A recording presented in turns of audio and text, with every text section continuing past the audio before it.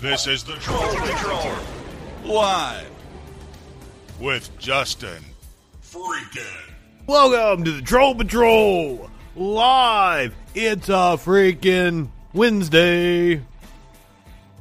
Chad is talking about a 10K Gucci Xbox. I said that makes me want to piss and puke. As a reference to the governor of West Virginia who was briefed on the Delta variant. Said he had to go to the bathroom and pee and puke or something like that. I will say the House of Gucci movie looks very good. Apparently it pissed off the Gucci family, so more power to it. It makes me want to see it even more. I love Lady Gaga. Always down with an Al Pacino performance, so... Jared Leto, hit or miss with me, I don't know. Jared Leto, I don't know. I don't know how I feel about it, but okay, sure. I'm not high enough for this shit. What are we talking about tonight? Yeah, okay. No, I never looked into his cult, but I've told you I've seen his band, right? And I saw him in the middle of July. No, it was June. It was the middle of June, but still, the middle of June in the swamp in Georgia. It had to be 90-something fucking degrees. Probably felt like 105. Motherfucker had this gigantic getup on that had 4 different jackets he was wearing in the middle of summer.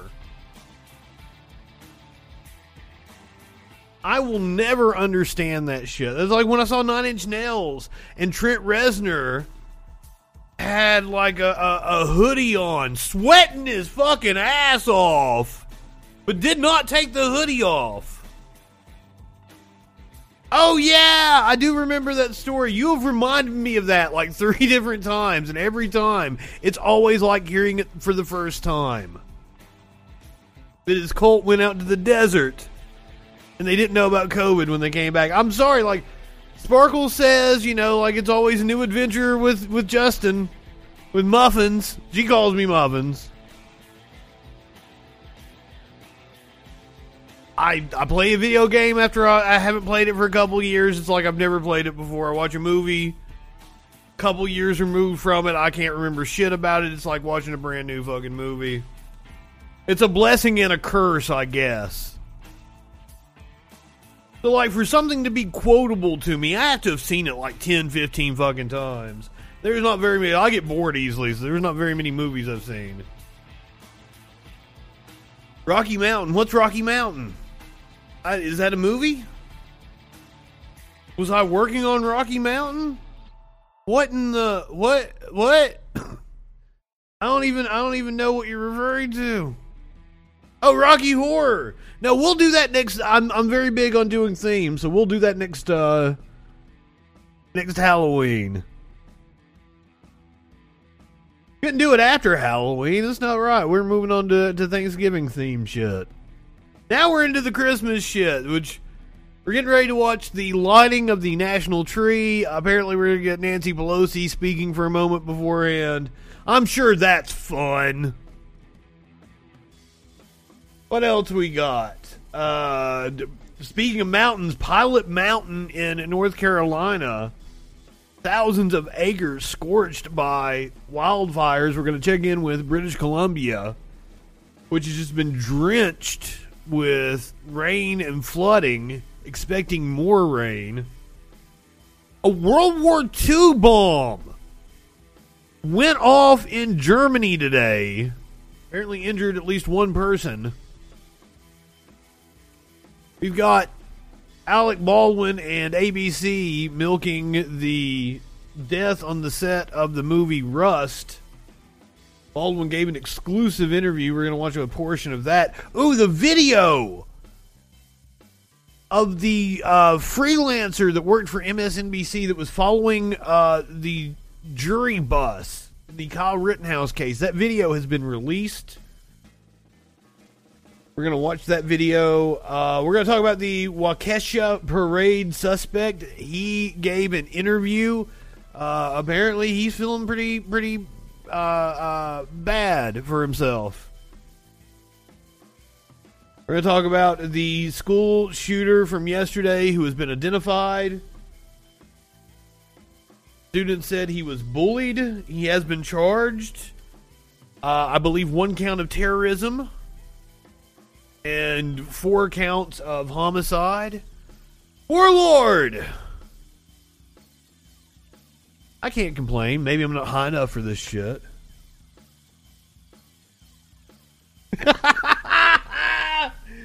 Warlord, I just noticed it right before I came on because that's about the time I spend on Discord. Warlord had sent me a story about lenders. Relaxed laws now allow lenders to get more personal information, maybe hitting you up in your DMs on social media. Warlord tried to slip into my DMs and get some money from me. I ain't got shit right now. Give me a few days. I might have a little money for you. If you need a spot. There was a man in a wheelchair in Arizona that was shot dead by the police for no fucking reason. Apparently he was shoplifting. The death sentence here in the United States. You know what else is a death sentence? Being an anti-vaxxer, this Christian broadcaster learned the hard way. Marcus Lamb, now dead. Anti-vaxxer died of, you guessed it, COVID. The first case of the Omicron variant has been detected here in the U.S. We're going to hear from Dr. Anthony Fauci on that. The Supreme Court has not yet ruled on the Mississippi abortion restriction case. That I know of. Something could have happened since I have not been paying attention and been working on bringing the show to you guys. We're going to hear from Justice Sotomayor from today's hearings. Stacey Abrams has announced her run for governor of Georgia. We found out today, first of all, like Mark Meadows has flipped and is cooperating with the January 6th committee. We covered that story in the last couple of days, whenever the fuck it happened. We found out now Mark Meadows has a book. He's hawking a book. That's why he is flipping, giving the goods on Trump. And the first little nugget of information he dropped is that Trump tested positive for COVID before the debate with Joe Biden, the first debate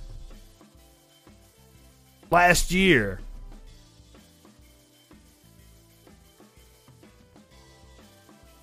We're also going to hear from Representative Ilhan Omar, who played a voicemail that is indicative of the types of voicemails she receives thanks to the right-wing vitriol that is always directed at her. But we're going to start off tonight with a little Christmas cheer. This is Nancy Pelosi at the Capitol. You see the national Christmas tree behind her. Our distinguished speakers who we've heard from, but all of them to join in the countdown.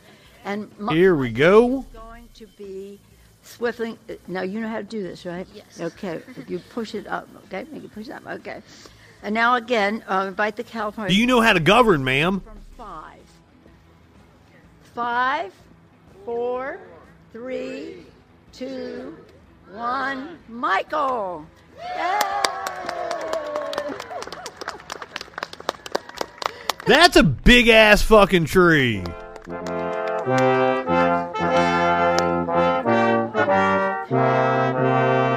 That's like a 50-foot fucking tree.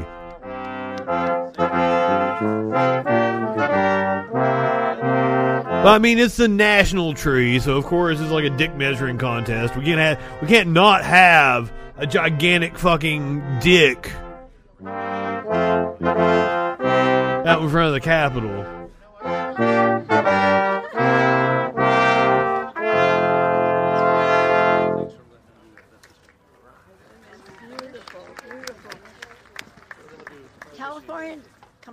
for the picture. Thank you. Picture. Do they use lifts to put the lights on them? Do they lay the motherfucker down and like string the lights around? Ladies and gentlemen, the Honorable J. Brett Blanton, Architect of the United States Capitol. Thank you, everyone, for coming out to tonight's ceremony and joining Speaker Nancy Pelosi, the California delegation, the Forest Service. I'd rather hear the band play and look at the tree some more. I'm kind of bored by this guy already. Christmas tree. The Capitol Architect. Happy and safe holiday seasons. Thank you again. Ladies and gentlemen, please remain in place for the departure of the official party. Thank you for attending the U.S. Capitol Christmas tree lighting. Thank you, fuck you, bye. Today was not only the lighting of the Capitol Christmas tree, it is the 66th Mr. anniversary Speaker, I rise today of the arrest of Rosa Parks in Montgomery, Alabama. This is Representative Terry Sewell paying her respects to Rosa Parks. to honor an American pioneer and one of the greatest heroines of our time, Mrs. Rosa Parks, on the 66th anniversary of her arrest in Montgomery, Alabama. Today, 66 years ago, Rosa Parks took a bold stand against racial discrimination by refusing to give up her seat on a public bus in Montgomery, Alabama. It has been disgusting to see how the right wing has did more than simply used her legacy desegregate today. the bus systems of Montgomery.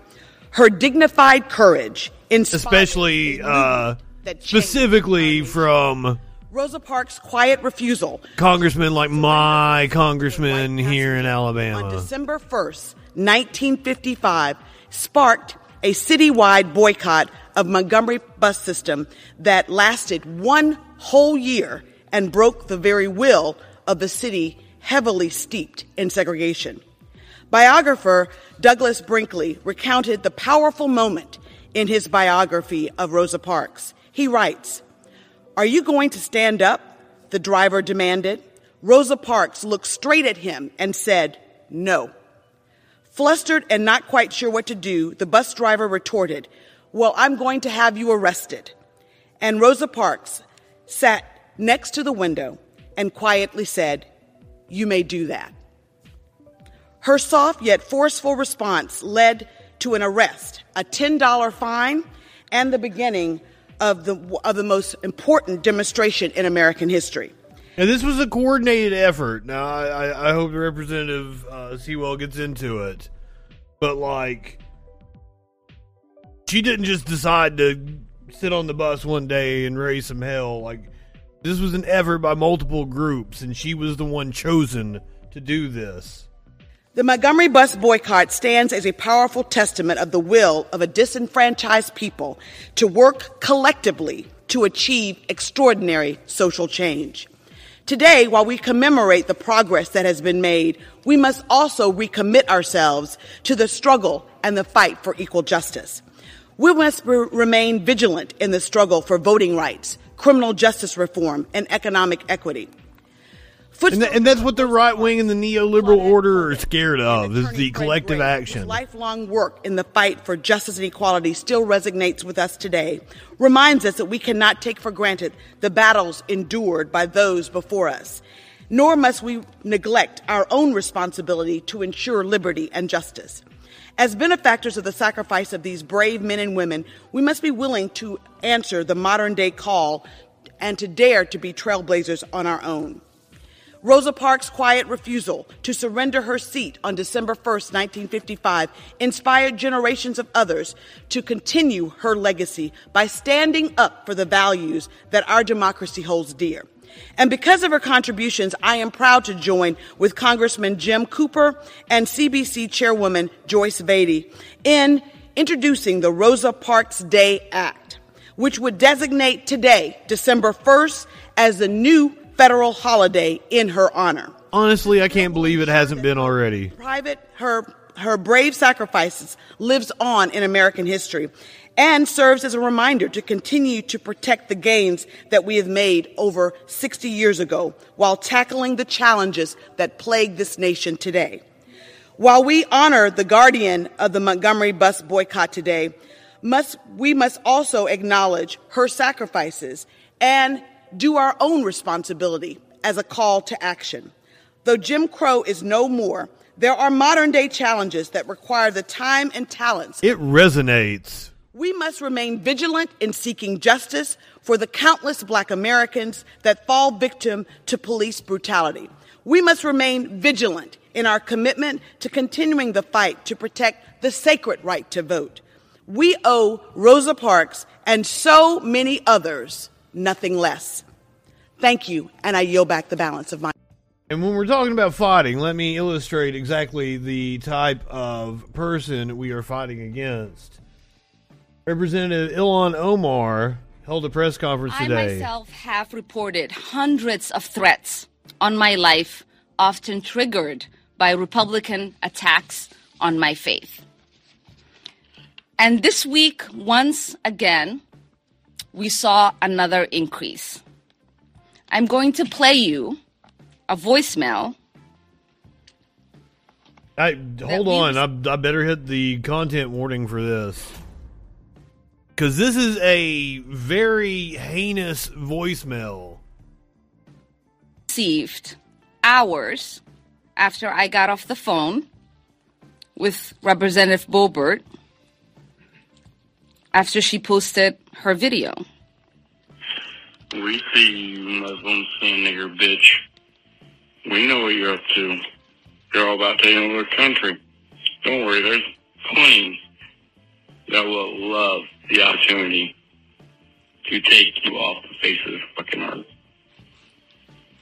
Come get it, bitch, you fucking Muslim piece of shit, you jihadist. We know what you are. You're a fucking traitor. You will not live much longer, bitch. I can almost guarantee you that. We the people are rising up, and you will be tried for a military tribunal, and you will be found guilty. For those of you who did not hear it very well, let me read you what the voicemail says. We see you, sand N-word bitch. We know what you are up to. You are all about taking over our country. Don't worry. There is plenty that would love the opportunity to take you off the face of this effing earth. Come get it. But you are effing Muslim piece of shit. You are jihadist. We know what you are. You are effing traitor, and you will not live any longer. And this comes right after Marjorie Taylor Greene refers to her as the Jihad Squad, after Lauren Boebert refers to her as the Jihad Squad. I guess I should give Boebert credit. I guess it was her invention, possibly. I don't know. She's probably picked it up on some fucking Reddit thread or some shit. She doesn't seem witty enough to come up with something like that on her own.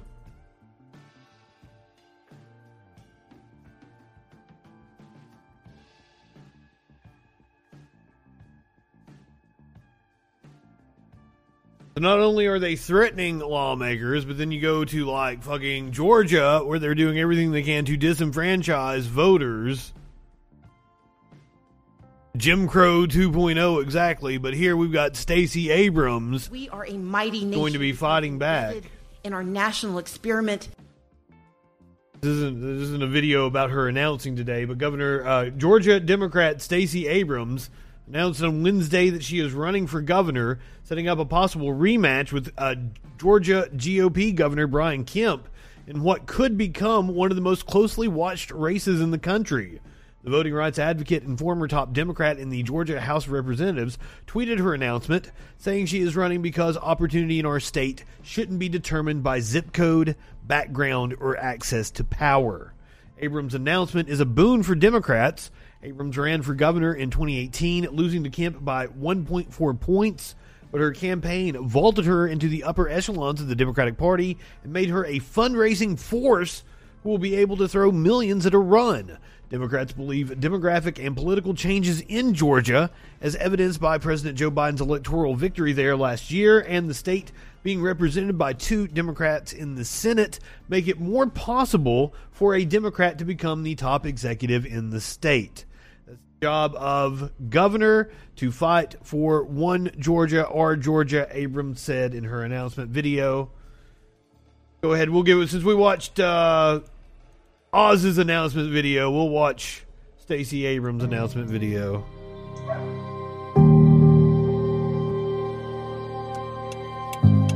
More weed is always recommended. Now, I still stand behind my statement that the Democratic Party fucked up not making her the DNC chair. She clearly, she has all the attributes that you would want in a DNC chair. Instead, they gave it to Jamie Harrison.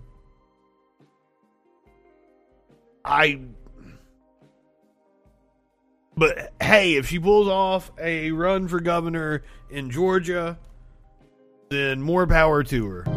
How are you? I'm good. Thanks for coming. Absolutely. And for the past 4 years, thank you for our daily bread. When the hardest times hit us all, Amen. I've worked to do my part to help families make it through. Here you go. Paying off medical debt for 68,000 Georgians. Expanding access to vaccines. Bringing supplies to overwhelmed food banks. Lending a hand across our state, especially in rural Georgia. We help finance small businesses trying to stay afloat. And I spoke up for families being left behind. More weed is always recommended. What I know to be true has not. Our values are still strong. No matter where we come from in Georgia or how long we've been here, we believe in this place and our people. Folks who deserve to be seen and heard and have a voice. Because in the end, we are one Georgia. Regardless of the pandemic or the storms, the obstacles in our way or the forces determined to divide us. My job has been to put my head down and keep working toward one Georgia. For that farmer in Peach County. That is the most beautiful description of the bigotry I've ever read. The teacher in Sparta, the mechanic in College Park, for our next generation who should have more than we can imagine. Because opportunity and success in Georgia shouldn't be determined by your zip code, background, or access to power. Pretty good to be just riffing. Going to move to its next and greatest chapter, we're going to need leadership. I think he'd make a really good governor. All you gotta do is stay. I think she'd make a really good governor too. Leadership that knows how to do the job. But I think if she had been in DNC leadership, she could have helped leadership that understands, put governors in many other seats, and has real plans. That's the job of governor, to fight for one Georgia, our Georgia. And now it's time to get the job done.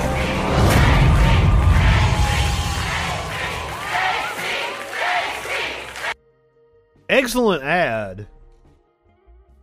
I like that Democrats' ads are always, optimistic at least. Actually putting forward a positive message. Except when they're paying for Trump propaganda, which is really fucking weird. Sotomayor suggests Supreme Court won't survive the stench of overturning Roe v. Wade, but as I said, I don't think they're going to overturn it. I think they're going to allow the Mississippi law to stand without striking down Roe v. Wade. I think they're going to keep taking on cases that effectively strike down Roe v. Wade, but don't actually overturn precedent. I think they're trying to be fucking sneaky about it. Sotomayor used her questions in a hearing on a Mississippi abortion case to urge her conservative colleagues to follow precedent, not politics. Justice Sonia Sotomayor used her questions during a Supreme Court hearing on Wednesday on abortion rights to urge her conservative colleagues to follow precedent and not politics in deciding the case. She noted that the sponsors of the 2018 Mississippi abortion law, which would ban most abortions after 15 weeks of pregnancy, had said they were pushing ahead with the legislation and a court challenge because we have new justices on the Supreme Court. Then President Donald Trump successfully nominated 3 Supreme Court justices during his 4-year term, giving the conservatives a 6-3 majority. I would say it comes down to,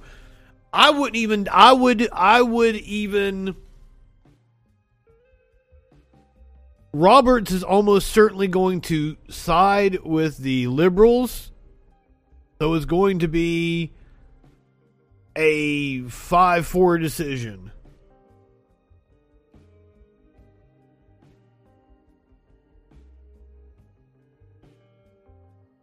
To make it look like it's not partisan, to give the appearance that they're, doing the judicious thing. Or maybe Roberts will side with them to give it more validity. This is a tough one, actually. Sotomayor, who was nominated by then President Barack Obama, said that tossing out the landmark ruling establishing abortion rights would tarnish the court's reputation and open the floodgates to other challenges to well-settled law. Will this institution survive the stench that this creates in the public perception that the Constitution and its reading are just political acts? I don't see how it is possible, she said, while questioning Mississippi Solicitor General Scott Stewart. Sotomayor called Roe v. Wade a watershed decision that created and entrenched a set of expectations in our society that this is what the court decided, this is what we will follow. Overturning Roe could have other far-reaching consequences as well, she warned. I could name any other set of rights, including the Second Amendment, by the way. There are many political people who believe the court erred in seeing this as a personal right as opposed to a militia right, she said. People actually believe that it's all political. How will we survive? How will the court survive? Stewart countered that there have been medical advancements since Roe was decided in 1973 and since the court's 1992 decision in Planned Parenthood versus Casey.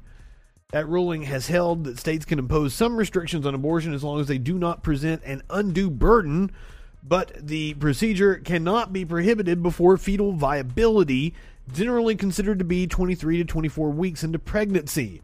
Sotomayor asked Stewart what the medical advancements have been since Casey, and he said knowledge and concern about such things as fetal pain prior to 24 weeks, that is not a thing. There is no such thing as fetal pain.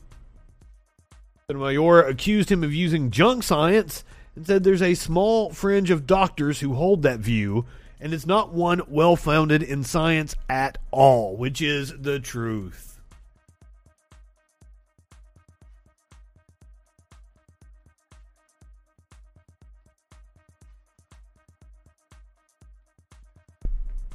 All right, also, today is World AIDS Day. I'm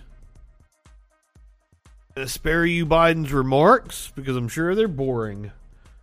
But Biden marked World AIDS Day with new actions to end the HIV epidemic by 2030. He said, I want to make sure that everyone in the United States knows their HIV status, that everyone with HIV receives high quality care and treatment that they deserve, and that we end the harmful stigma. It says sigma, I'm assuming it means stigma, around HIV and AIDS. According to Biden at an event at the White House, it shouldn't matter where you live in the country or how much money you make. We have to respond across the board to the HIV epidemic everywhere and support all people living with HIV.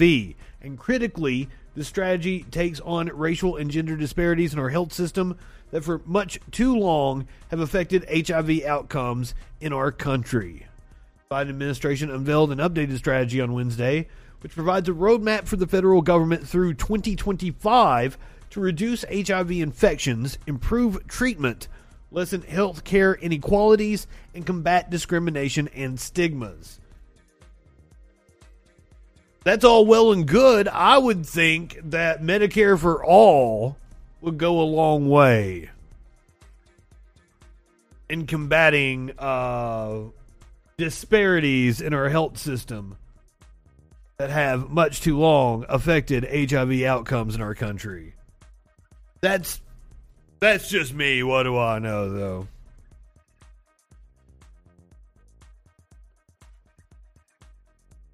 I spared you Biden talking about World AIDS Day, but let's get a Biden quote here.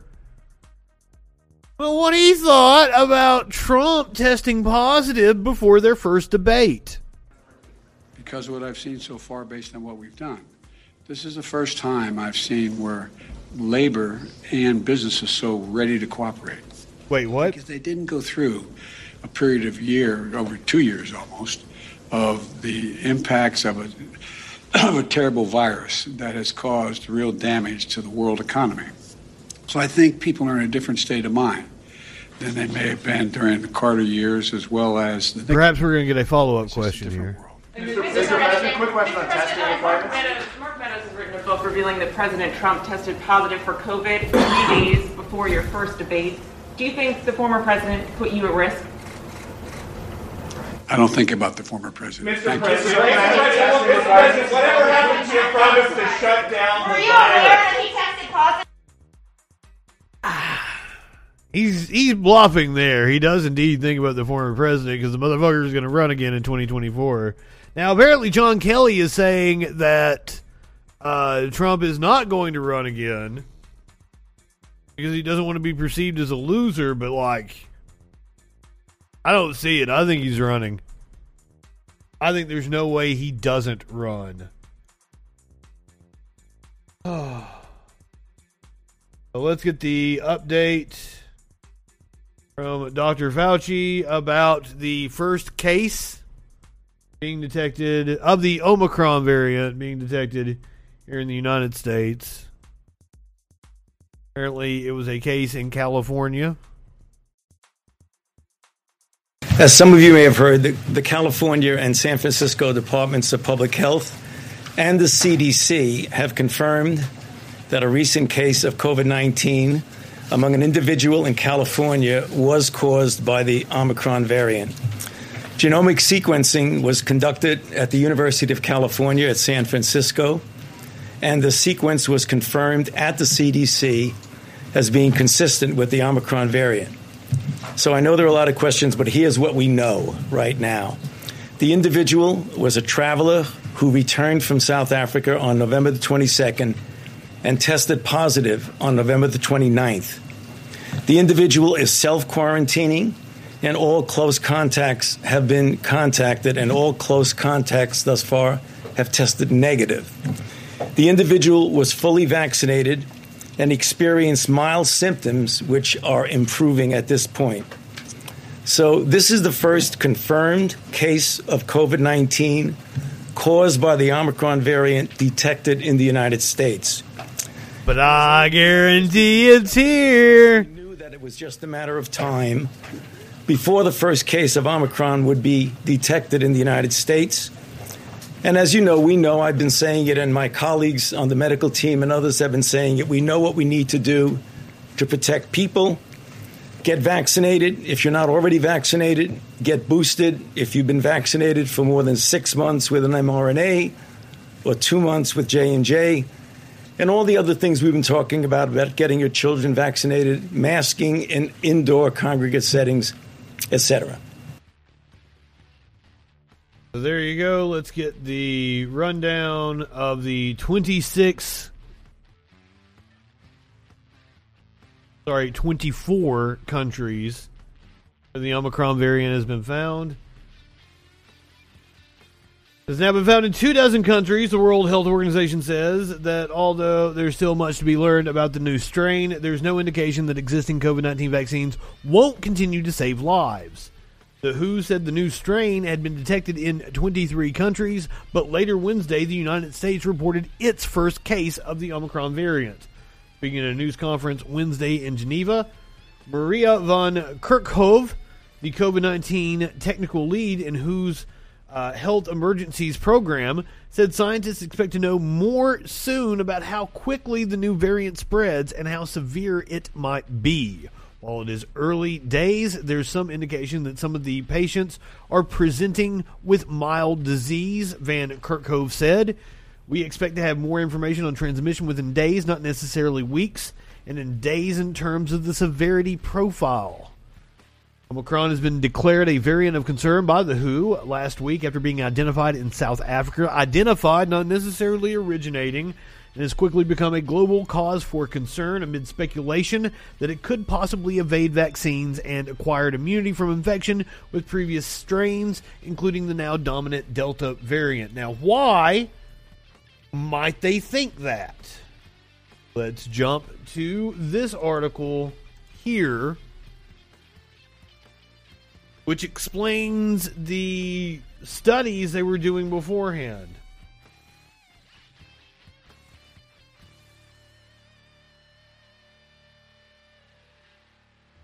The World Health Organization has identified and tracked more than 20 variants, yet unlike with others that popped up around the world before they mostly fizzled out, including the Lambda variant, which was first documented in December in Peru, or the Mu variant, which was detected a month later in Colombia, there were early signs that the Omicron variant's cocktail of mutations made it different and worthy of swift action, even overreaction, experts say.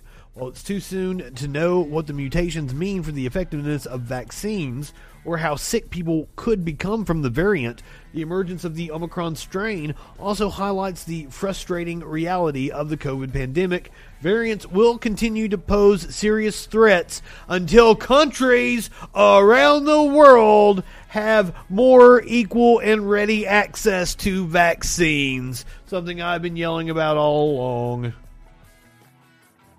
Within hours of the WHO's designating Omicron as a variant of concern on Friday, dozens of countries imposed new travel bans. Places that had loosened restrictions reintroduced mask mandates, and anxieties ran high.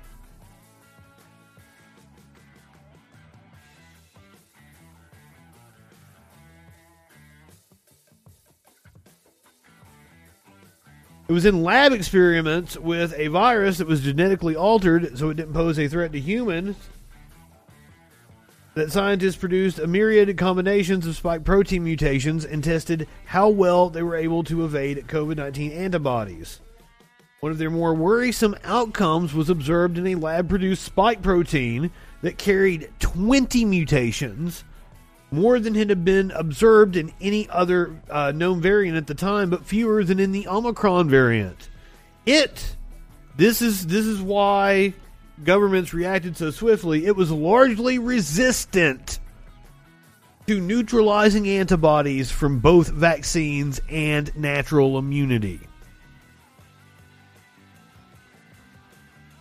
So they produced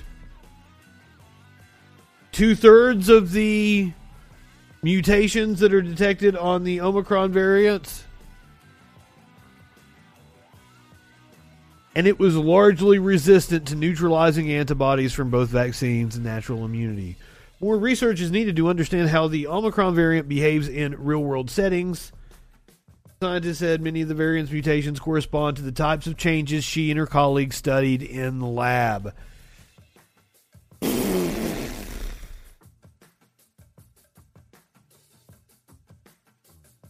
Yay us.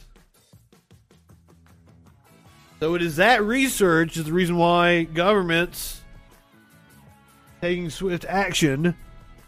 EU chief says it's time to consider mandatory vaccination.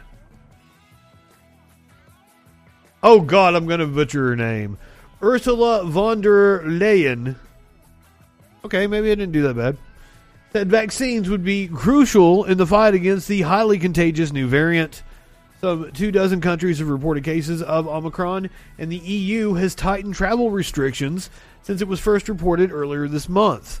European countries have also been facing a wider spike in cases. The World Health Organization, meanwhile, said early signs were that most cases of the Omicron variant were mild. On Wednesday, Ms. von der Leyen said it was understandable and appropriate for EU members to discuss mandatory COVID vaccinations, given that a third of the bloc's population was unvaccinated. How we can encourage and potentially think about mandatory vaccination within the European Union, this needs discussion. This needs a common approach, but it is a discussion that I think needs to be led. She told a news conference in Brussels. Only individual EU states can enforce vaccine mandates, and some are already taking steps in that direction. Austria has announced compulsory COVID vaccinations from February next year, while Greece is fining all unvaccinated over 60s 100 EU a month. Euro, 100 EU.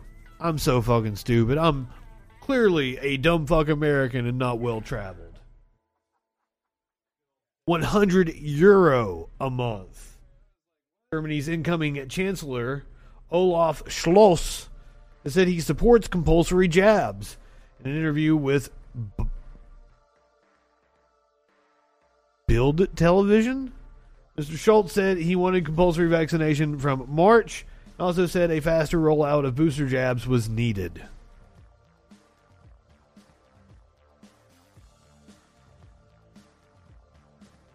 Meanwhile, the latest legal setback, I can't even count them anymore. Federal judge blocks healthcare worker vaccine mandate nationwide. Here in the U.S., a national COVID-19 vaccine mandate for thousands of healthcare workers have been put on hold by a federal judge. Judge Terry A. Daughtry granted a preliminary injunction to the Center for Medicare and Medicaid Services mandate on Tuesday, November 30th.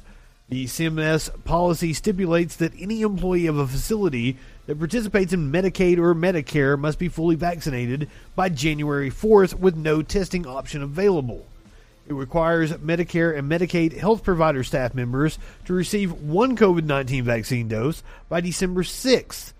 They would need to receive a second vaccine by January 4th. The CMS mandate covers 76,000 medical facilities and 17 million employees nationwide. The Biden administration contends federal rules supersede state policies prohibiting vaccine mandates and are essential to slowing the pandemic, which has killed more than 775,000 people in the U.S., About 3/5 of the U.S. population already is fully vaccinated. Judge Daughtry wrote that a final decision on the matter will be up to a higher court. Although an injunction on Monday by a federal judge blocked the mandate from being implemented in 10 states, this latest ruling is going to apply nationwide. But hey, we should just leave it up to people whether they're going to get vaccinated or not. It's not like it affects the rest of us. It's not like it's going to affect them in any way. Not like this anti-vaccine Christian broadcaster whose name is Marcus Lamb. He died at 64 after contracting COVID-19. Take a good look at Marcus here. Marcus Lamb is a co-founder and the CEO of the conservative Christian Daystar television network, who vocally opposed COVID-19 vaccines. He has now died at the age of 64 weeks after he contracted COVID-19, the network said. It's with a heavy heart we announce that Marcus Lamb, president and founder of Daystar Television Network, went home to be with the Lord this morning.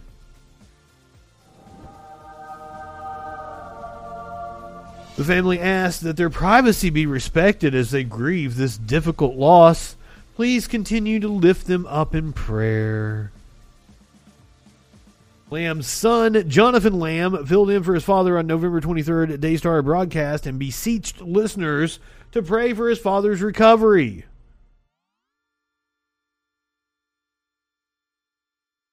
Well, are we going to get to watch it? Oh, I've got to sign up. I got to give him my email and shit. Fuck off. Speaking to viewers from Lamb's hospital bedside via telephone, Lamb's wife, Joni Lamb, said with this thing, it's kind of like riding a roller coaster. It's like you'll just be up and everything's great. Then you'll have a little lull, and you'll come down low, and then you'll come back up. But from everybody that I talked to, I think that's the pattern. She said, we can really feel the prayers of the people. Well, apparently the prayers of the people didn't work because he's dead. He's dead. He's dead. He did not recover from COVID-19. Unlike these big cats, which have indeed recovered from COVID-19, which I'm very thankful to report. The St. Louis Zoo announces that big cats have recovered from COVID-19. 8 big cats tested positive for the virus 3 weeks ago.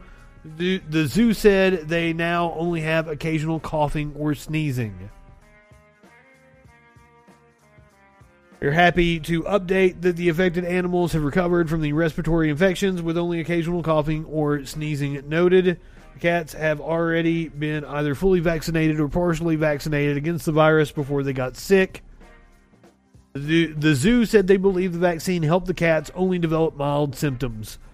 Cats got a 2-dose series of the vaccine between September 30th and October 26th. They previously said they think the big cats were exposed before their second dose. Poor puss indeed. I'm sad the kitties were sick to begin with because of our stupidity. Speaking of stupidity, let's talk about Meta. You want to talk about Meta? Meta, which I don't even know. Apparently, the owners of that trademark did not give them permission to use the name.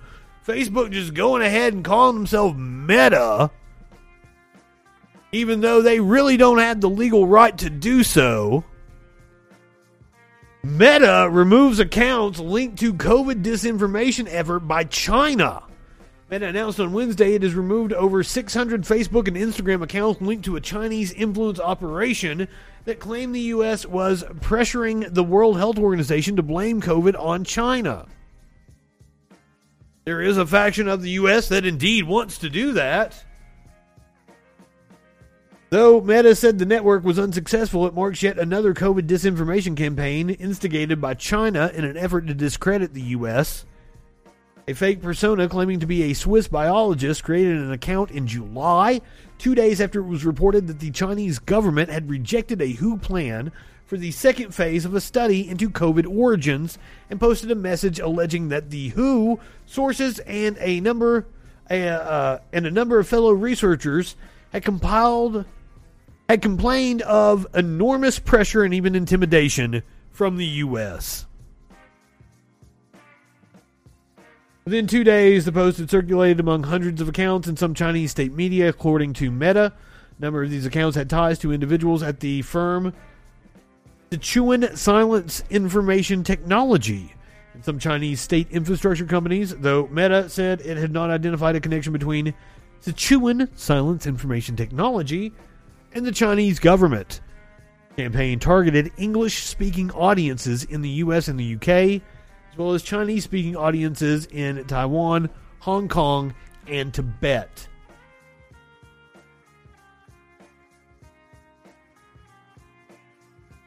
Meanwhile, women's tennis has decided to suspend Chinese events over the Peng Shuai concerns. The WTA chairman and CEO Steve Simon repeated his call for a full and transparent investigation without censorship into Peng's accusations of sex assault. The head of the Women's Professional Tennis Tour announced on Wednesday that all WTA tournaments would be suspended in China because of concerns about the safety of Peng Shuai, a Grand Slam doubles champion who accused a former high-ranking government official in that country of sexual assault. Peng dropped out of public view after raising the allegations about former Vice Premier Zhang Gaoli in a November 2nd social media posting that was quickly taken down. Fortunately, the leadership in China has not addressed this very serious issue in any credible way. WTA chairman and CEO Steve Simon wrote in a statement distributed by the tour. While we now know where Peng is, I have serious doubts that she is free, safe, and not subject to censorship, coercion, and intimidation. Simon repeated his call for a full and transparent investigation without censorship into Ping's accusations, and took an unusually strong stand against China, which was supposed to be the site of several tennis tournaments next year, including the prestigious season-ending WTA Finals. Beijing is set to host the Winter Olympics beginning on February 4th, and International Olympic Committee President Thomas Bach said late last month he spoke with Ping on a video call. The IOC did not release video or a transcript of the exchange, and said only that Bach reported she said she was well. Are growing calls to boycott the Beijing Olympics for a number of reasons. The right wing in this country has several.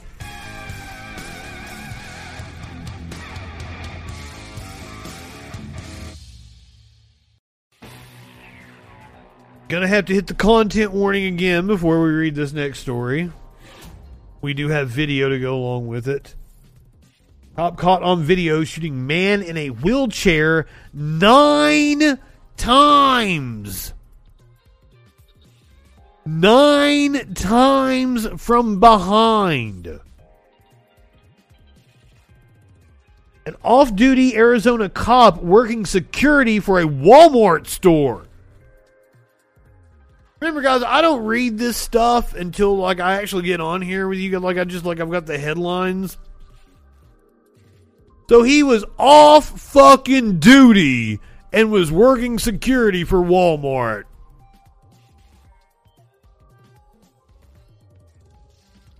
Fatally shot a man in a wheelchair 9 times in the back as he fled after being accused of shoplifting.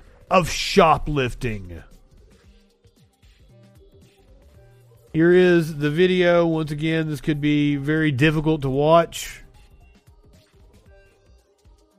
Bravo 1-8. Bravo 1-8.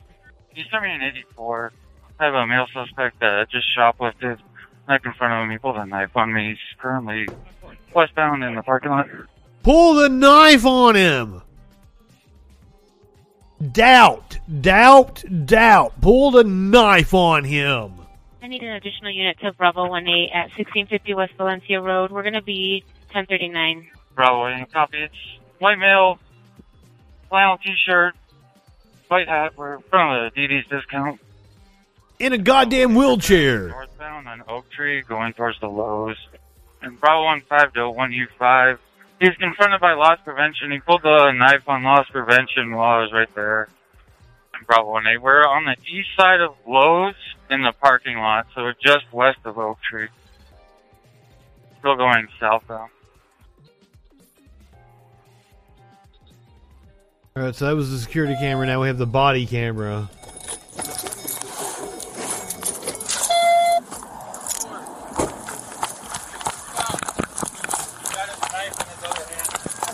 Not going to the store, sir. Stop now. You need to The fuck?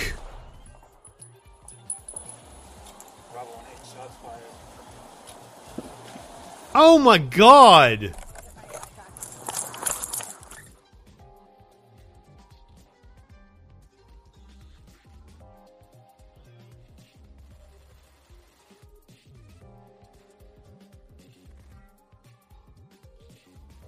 Fuck. This cop needs to be charged. What? Fuck.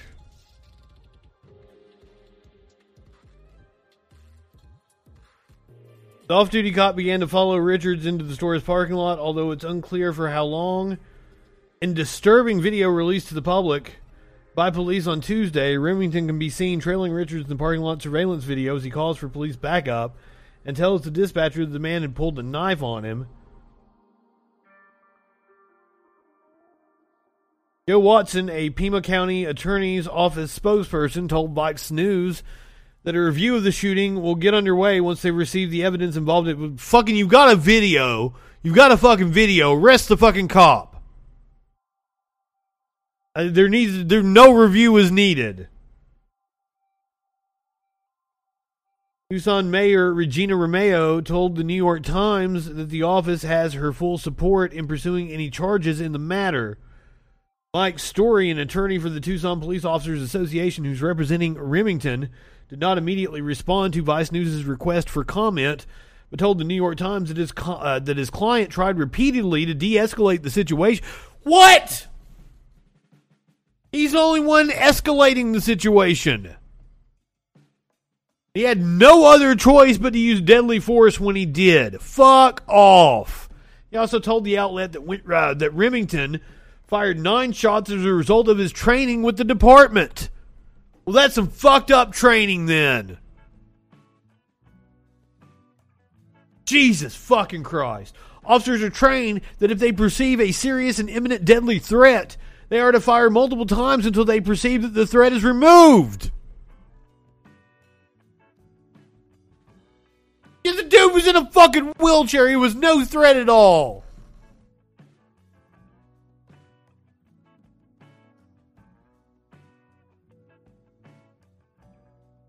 Hey, right-wingers, when you talk about tyranny, that's tyranny. That is a government agent. And this dude apparently was an off-duty fucking cop.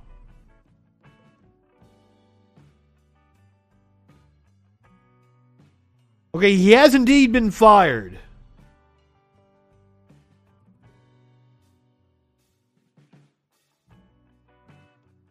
Just executing somebody over some nonsense. How can he not think the footage is cause like there's body cam on the other cops.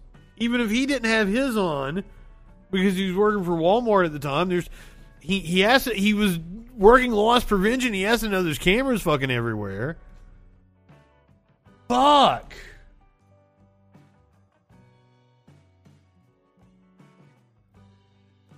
He tried to exonerate himself of the 911 call, the knife thing.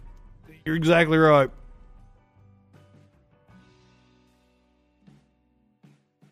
Yeah, this begins the string of stories that are just kind of, punch in the gut. Yeah, everything we're getting ready to read is fucked up, so keep on with the content warnings. Get an update on the school shooter from yesterday. We have another victim has died. The shooter has been identified as Ethan Crumbly. His parents had school meeting over his behavior just hours before the attack. We're going to see pictures of the little shit here in a second. The school had some information or some contact with the individual. We had no information from the schools, but we have since learned that the schools did have contact with the student the day before and the day of the shooting for behavior in the classroom that they felt was concerning.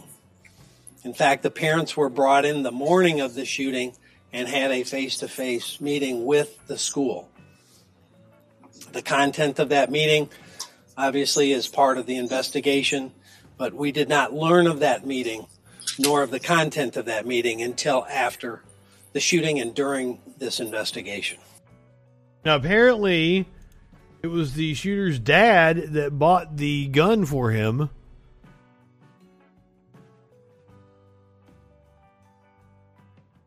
After first being talked about by school officials on Monday, Crumbly and his parents were hauled into the school on Tuesday to meet with administrators a short time before he allegedly committed the shootings that left 4 students dead. Apparently, this is a picture of the parents, which may very well be charged. The father bought the gun for Crumbly, Ethan Crumbly, apparently on Black Friday. The picture of Crumbly, who has been charged as an adult.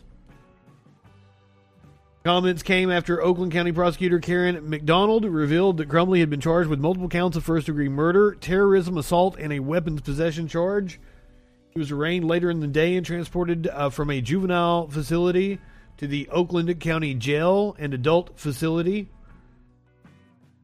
Bouchard said that school officials told investigators there was no record that Crumbley had ever been bullied, despite reports from other students that he had been targeted. The sheriff said that there was no indication that Crumbley had ever been expelled from the school or had disciplinary issues before.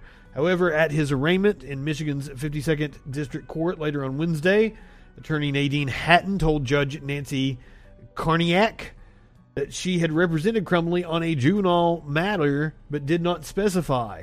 Crumbley, who appeared by remote video link, was seen in a bulletproof vest wearing glasses and a surgical as he slumped over a table. This is a picture of him during his appearance today in court. Oakland County Sheriff's Lieutenant Tim Wilson told the judge that Crumbley shot a video the day before the shootings and had a journal in his backpack that suggested he planned the attack but did not provide details. Wish I could take the little punk to the side and give him the advice that I give all young punk-ass kids. Remember, shoot up drugs, not schools. Much, much more rewarding. And if somebody has to die, it's you and not innocent other people. Just saying. Don't be like this asshat and go driving your SUV into a fucking Christmas parade. Hit the content warning again for this one. The Waukesha parade suspect, Daryl Brooks, says he feels demonized in first jailhouse interview. Jail will make you feel dehumanized. That's kind of the fucking point.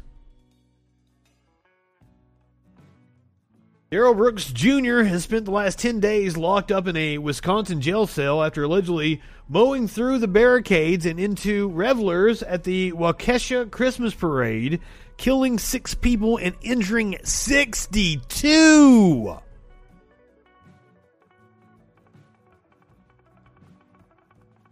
Yes, drugs piss your gun fucking father more. Piss off your gun fucking father more. Injuring 62. God, I didn't know that latest count. Now he feels dehumanized, he told Fox News Digital on Wednesday in his first remarks to the media, seemingly surprised that he had visitors. I just feel like I'm being demonized. Brooks, 39, said during a brief video visit in Waukesha County Jail, a stone's throw from where the tragedy struck over a week earlier. Wearing a sleeveless green jail jumpsuit and his hair in braids, the soft-spoken accused killer offered no details about what prompted the carnage. The 2 Fox News reporters on the other side of the video screen marked the first visitors he's seen since the November 21st night of horror. Brooks appeared calm, lucid, and took time to answer each question, even repeating reporters' questions and answers at times. Not even his mother's dropped by, he said. Earlier in the day, she released a statement on behalf of the family decrying Wisconsin's criminal justice system for failing her son, a longtime felon with a 50-page rap sheet detailing domestic violence, firearms, drugs, and other convictions in Wisconsin. This is according to a document obtained by Fox News Digital. Brooks is also a registered child sex offender in Nevada and served time in Georgia for beating his ex, records show.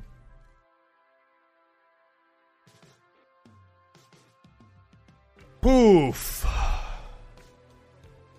Still, Brooks said he was very close with his mother. He hasn't spoken to any family since the parade attack, but they talked earlier that day, he said.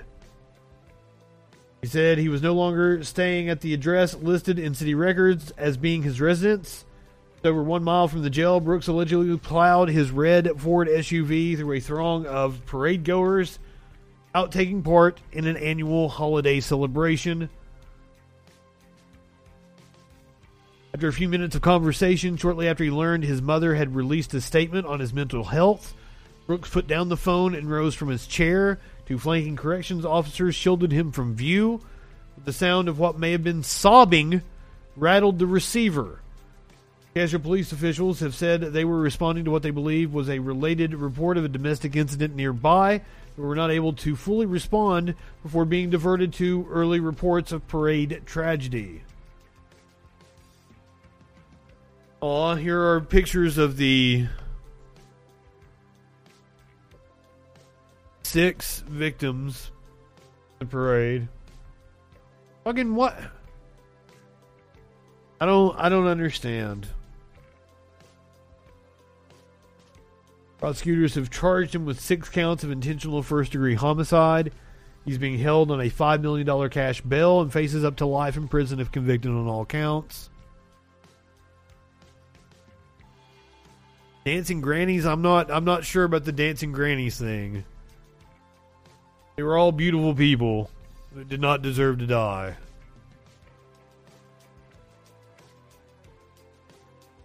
Fucking sucks.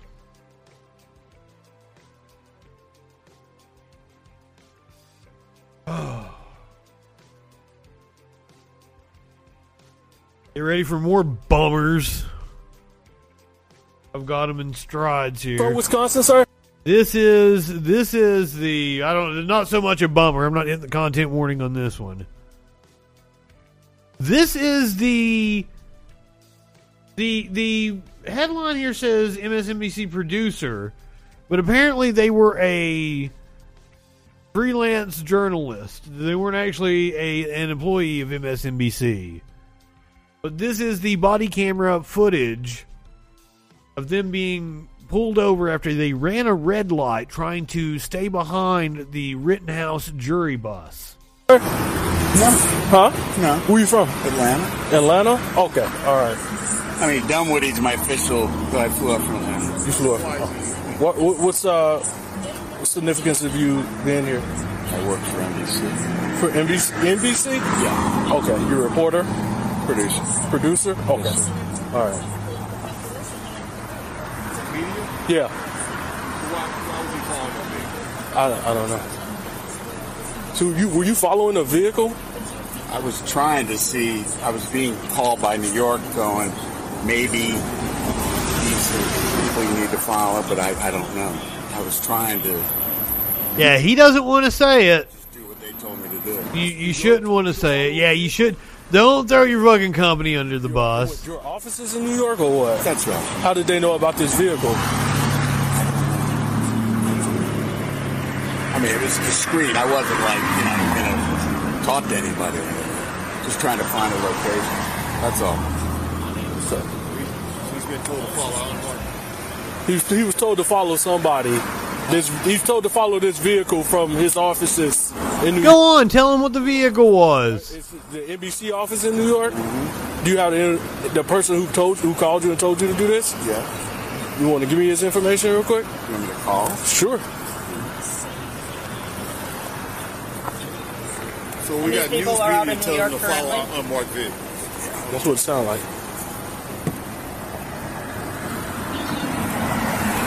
Hey, law enforcement wants to talk to you. Law enforcement wants to talk to you. Wow. Hi, this is Officer Jones, Kenosha Police. We're trying to figure out what's going on here, why you have a reporter or a producer following vehicles out here. Hold on, I'm going to put you on speakerphone because you're connected to this car. Now, can you go again? Hello, can you hear me? I can hear you now. Okay. Hi, officer. My name is Irene. I'm a booking producer with NBC News. We were just trying to respectfully, just trying to see if it's possible to find any leads about the case, and so we were. He was a contractor, apparently. Just to see where people involved in the trial our positions. By no means were we trying to... Well, I said he was throwing the company under the bus, but apparently they really did tell him to do that. We just were... Hey, you shouldn't have done that. Your producer should have known not to tell you to do that. Where key players in the trial may be at. So, if you want, I can just offer this. Once the verdict comes, like these are the letters that the clerk is going to be giving to them. So this. Hold on a second. Just trying to. We have hard ID on the individual. Apparently, he's a producer with NBC. Currently on the phone with his offices in New York, who advised him to follow. And why they got to do stupid shit like this? Because this is just more fodder for the right wing to attack the media.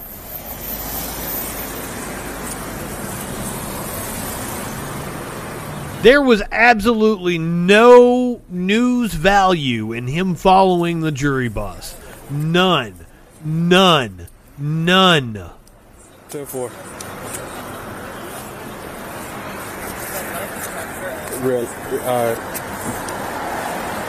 651-494. You said it was a red light violation?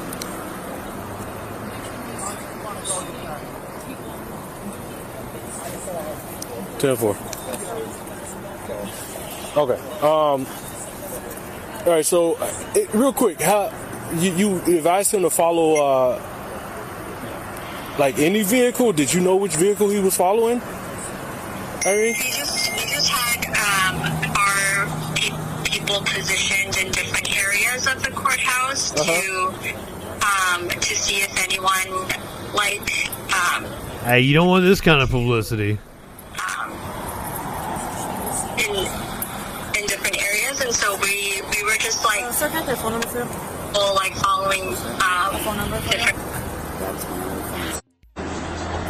Well, we're going to ask you guys to not do that. All right. We're going to ask you guys to not do that. You should know that. Crazy happening. To be honest with you. In dangerous positions. This individual violated some traffic laws here doing this. So we're going to ask you guys to refrain from doing that. Got it. Understood. Thank you so much. We're very sorry. We're very sorry. I don't know.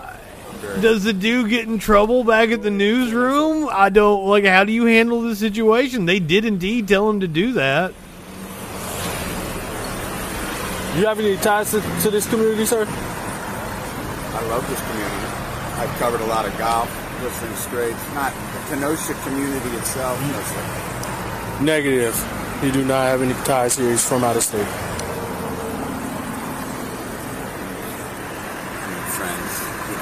Sounds good. All right. I apologize. Irene, what's your position? Irene needs to get the boot as well.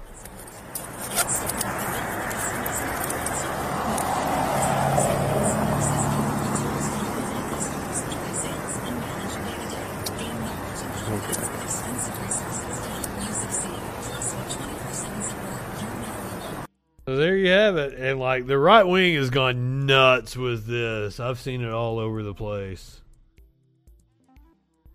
All right, let's go to Alec Baldwin, who apparently granted an exclusive interview because he's with George Stephanopoulos.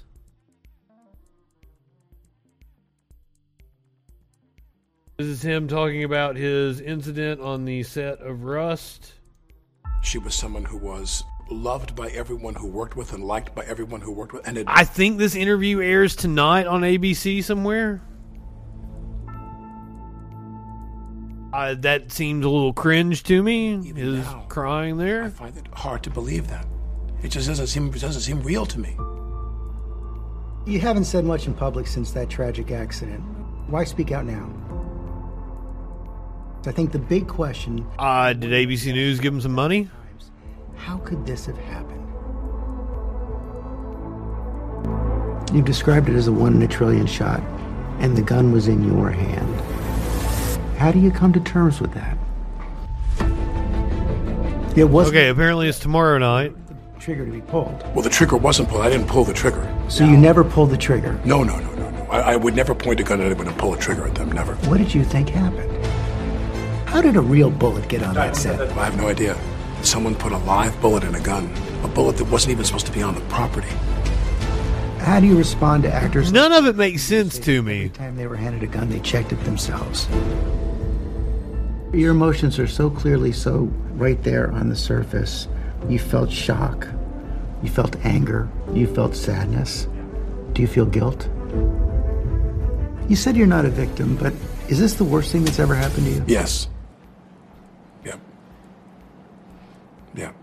This clip has been more George Stephanopoulos than Baldwin. And I think of what could I have done? Alec Baldwin, unscripted. Apparently it's tomorrow at 8 o'clock on ABC. But you don't want to watch that. You want to watch Troll Patrol. 8 o'clock Eastern on a Thursday. Come on. I think the big news breaker in the interview is that he says he didn't pull the trigger. Which, how does that fucking work? That, exactly. It's sure, Alex, sure. That doesn't make any fucking sense. Four people have been injured after a World War II bomb explodes in Munich and disrupts trains. Yeah, there is a union component to this. That was a very cheap production that was using non-union labor.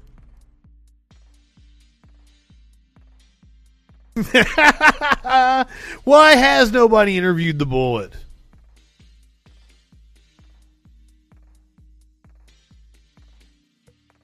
I'm fascinated by this, though. A 550-pound bomb was found during drilling work. World War II bomb exploded at a construction site next to a busy railway line in Munich on Wednesday, injuring 4 people, one of them seriously. A column of smoke was seen rising from the site near the Donnersberger Bukkake station.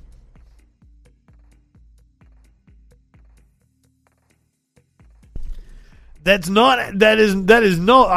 is not how it's pronounced, but for all intents and purposes, that's how we're going to say it here on the show. This was near the Donnersberger Bukkake station. The construction site for a new commuter train line is located on the approach to Munich Central Station, which is about a half a mile to the east. Trains to and from the station, one of Germany's busiest, were suspended, but service resumed in mid-afternoon. A few local trains were evacuated. The fire service said there was no damage to the tracks. Unexploded bombs are still found frequently in Germany, even 76 years after the end of the war, and often during work on construction sites. They are usually diffused or disposed of in controlled explosions, a process that sometimes entails large-scale evacuations as a precaution.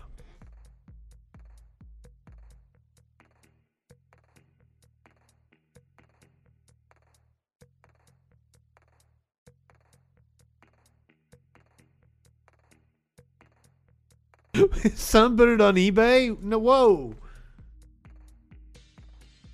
Yeah, this is not the first time this has happened. There's still, like, a lot of live munitions all over Europe from World War fucking II. What is it, like the Swiss or some shit? Have bridges that still have explosives inside them? Oh. I promise you, not all of the, like, still fucking gut punch with the news coming at you, but we're gonna end the rundown of the news. We're gonna end it with a polar bear enjoying a snow day, so that will warm your fucking hearts.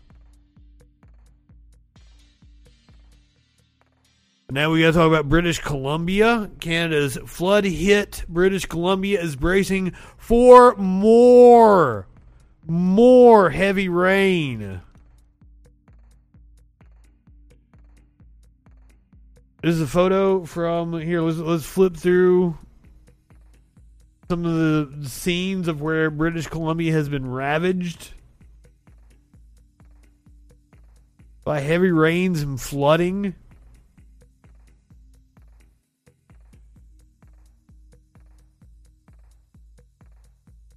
Cognac. I got some cognac over there.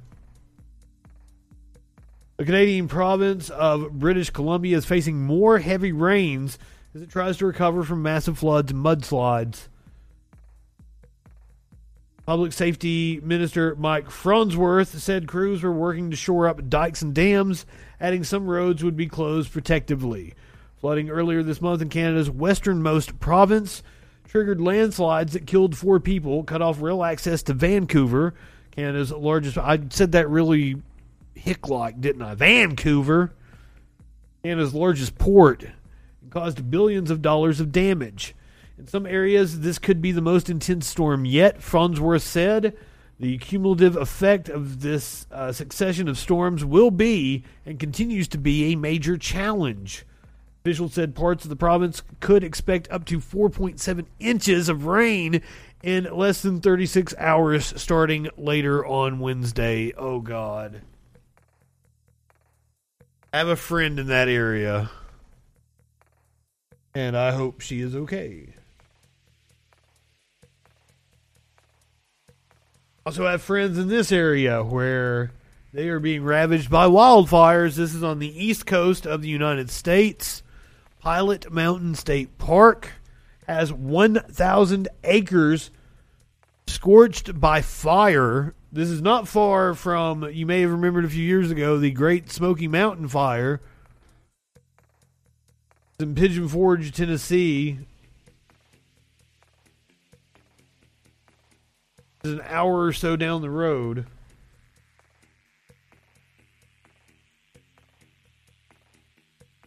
You can see the wildfires ravaging the mountains. The North Carolina Forest Service says the fire in Pilot Mountain State Park has now burned for more than 1,000 acres. The fire is only 20% contained. More than 60 firefighters are battling the blaze. So far, there have been no reports of injuries or property damage, thankfully. Crews started working the fire on Saturday, November 27th. Days later, the North Carolina Forest Service issued a ban on all open burning and canceled all burning permits statewide due to increased fire risk. Pilot Mountain State Park is located in Surry and Yadkin counties, 20 miles northwest of Winston-Salem. Just a little north of Mayberry. Interesting. We're not in Mayberry anymore. We live in this technological dystopia. Just a day after Jack Dorsey stepped down at Twitter, the company has announced a controversial change. Hopefully Twitter eventually gives me my account back. Alabama man survives execution attempt. He survived an execution attempt like 4 years ago and died of cancer a couple days ago. That was on my list. I was gonna cover that story.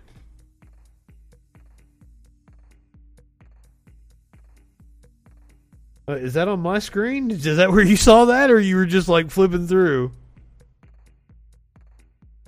Oh, don't apologize. I was just letting you know. It was a botched execution.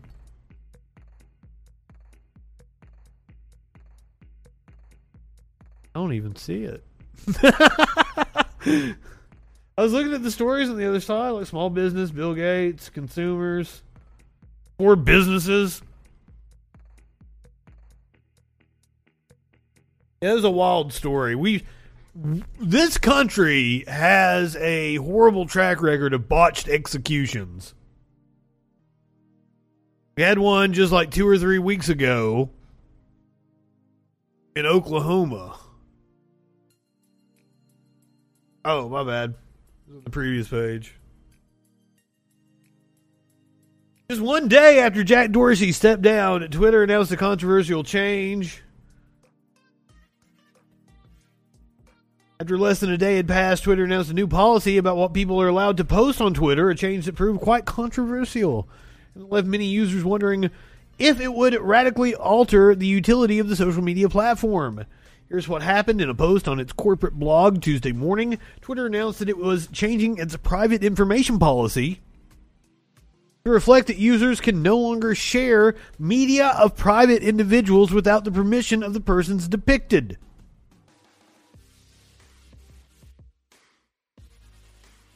Media apparently means photos, videos, basically images of people who don't want to be shared on Twitter, as thousands of Twitter users pointed out. However, according to a strict interpretation of this new rule, many images that had gone viral on Twitter and even sparked significant social change over the past few years might have well been banned. So what you're saying is we won't be able to share video online that might include circumstances like the murder of Ahmaud Arbery or George Floyd because it's private. It led to the arrest and conviction of the men who murdered them. Is that what you're saying? So under this policy, the FBI would not have the ability to search for the January 6 people on here. Local law enforcement can't post images of criminals they're searching for. Missing children's images can't be posted to help find them. A few hours after the initial Twitter safety announcement, Twitter posted an additional 5-tweet thread designed to unpack the new policy it had unveiled. Also, Twitter asked users to go and read the company's entire 800-word blog post announcing the change.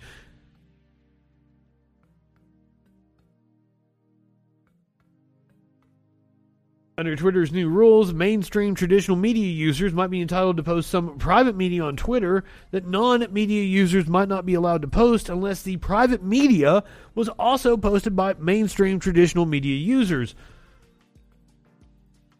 No, sir, I don't like it. I've got a friend that knows Jesco White, or knew Jesco White.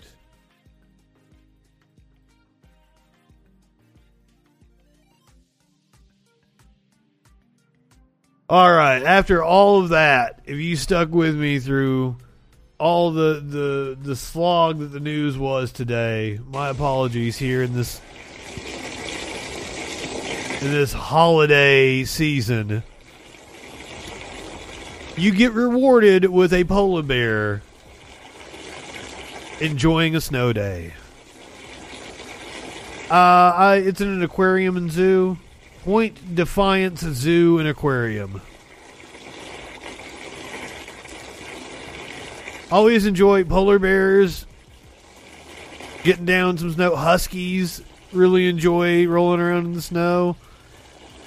He is living his best life. I don't, the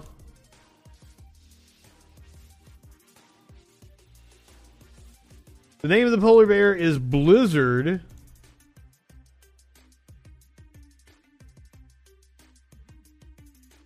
A resident of the Point Defiance Zoo and Aquarium, the polar bear was recently diagnosed with liver cancer. Oh, sweet baby.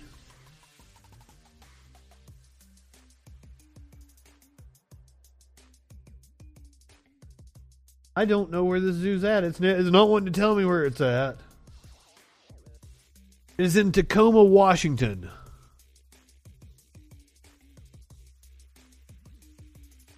Dip! It has fucking cancer. It needs to be somewhere where it can be taken care of. Yes, we all agree with not keeping animals in captivity unless they need to be there for treatment, as such with this animal. We're all with you on that one. So now, don't try to shit on the polar bear enjoying the snow day, because it's cute as fuck.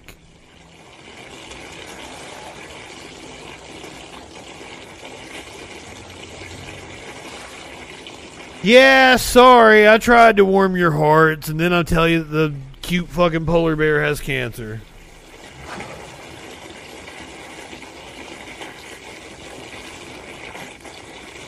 But it sure is enjoying the snow.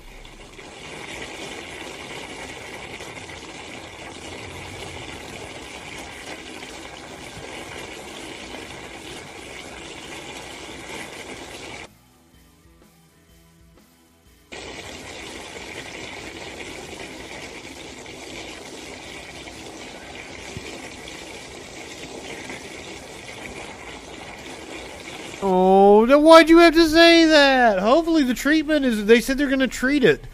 They wouldn't be treating him if they thought it was terminal. So hopefully this big boy is going to survive, and he's going to have many more Merry Christmases and time to play in the snow. Let's be optimistic here.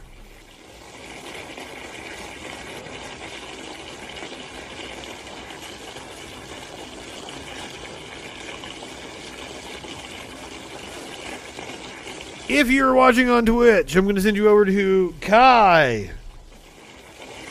I'm Proudly Radical. I will be back tomorrow night. And then, of course, Friday night I'll be joined by my lovely co-host, Sparkles Lavendar, for the Friday Night Freak Show. Go ahead, light one up, tip one back. It's all right to have a little fun before you hit the sack. I'm Justin Freakin. We'll see you tomorrow night on the Troll Patrol. Live.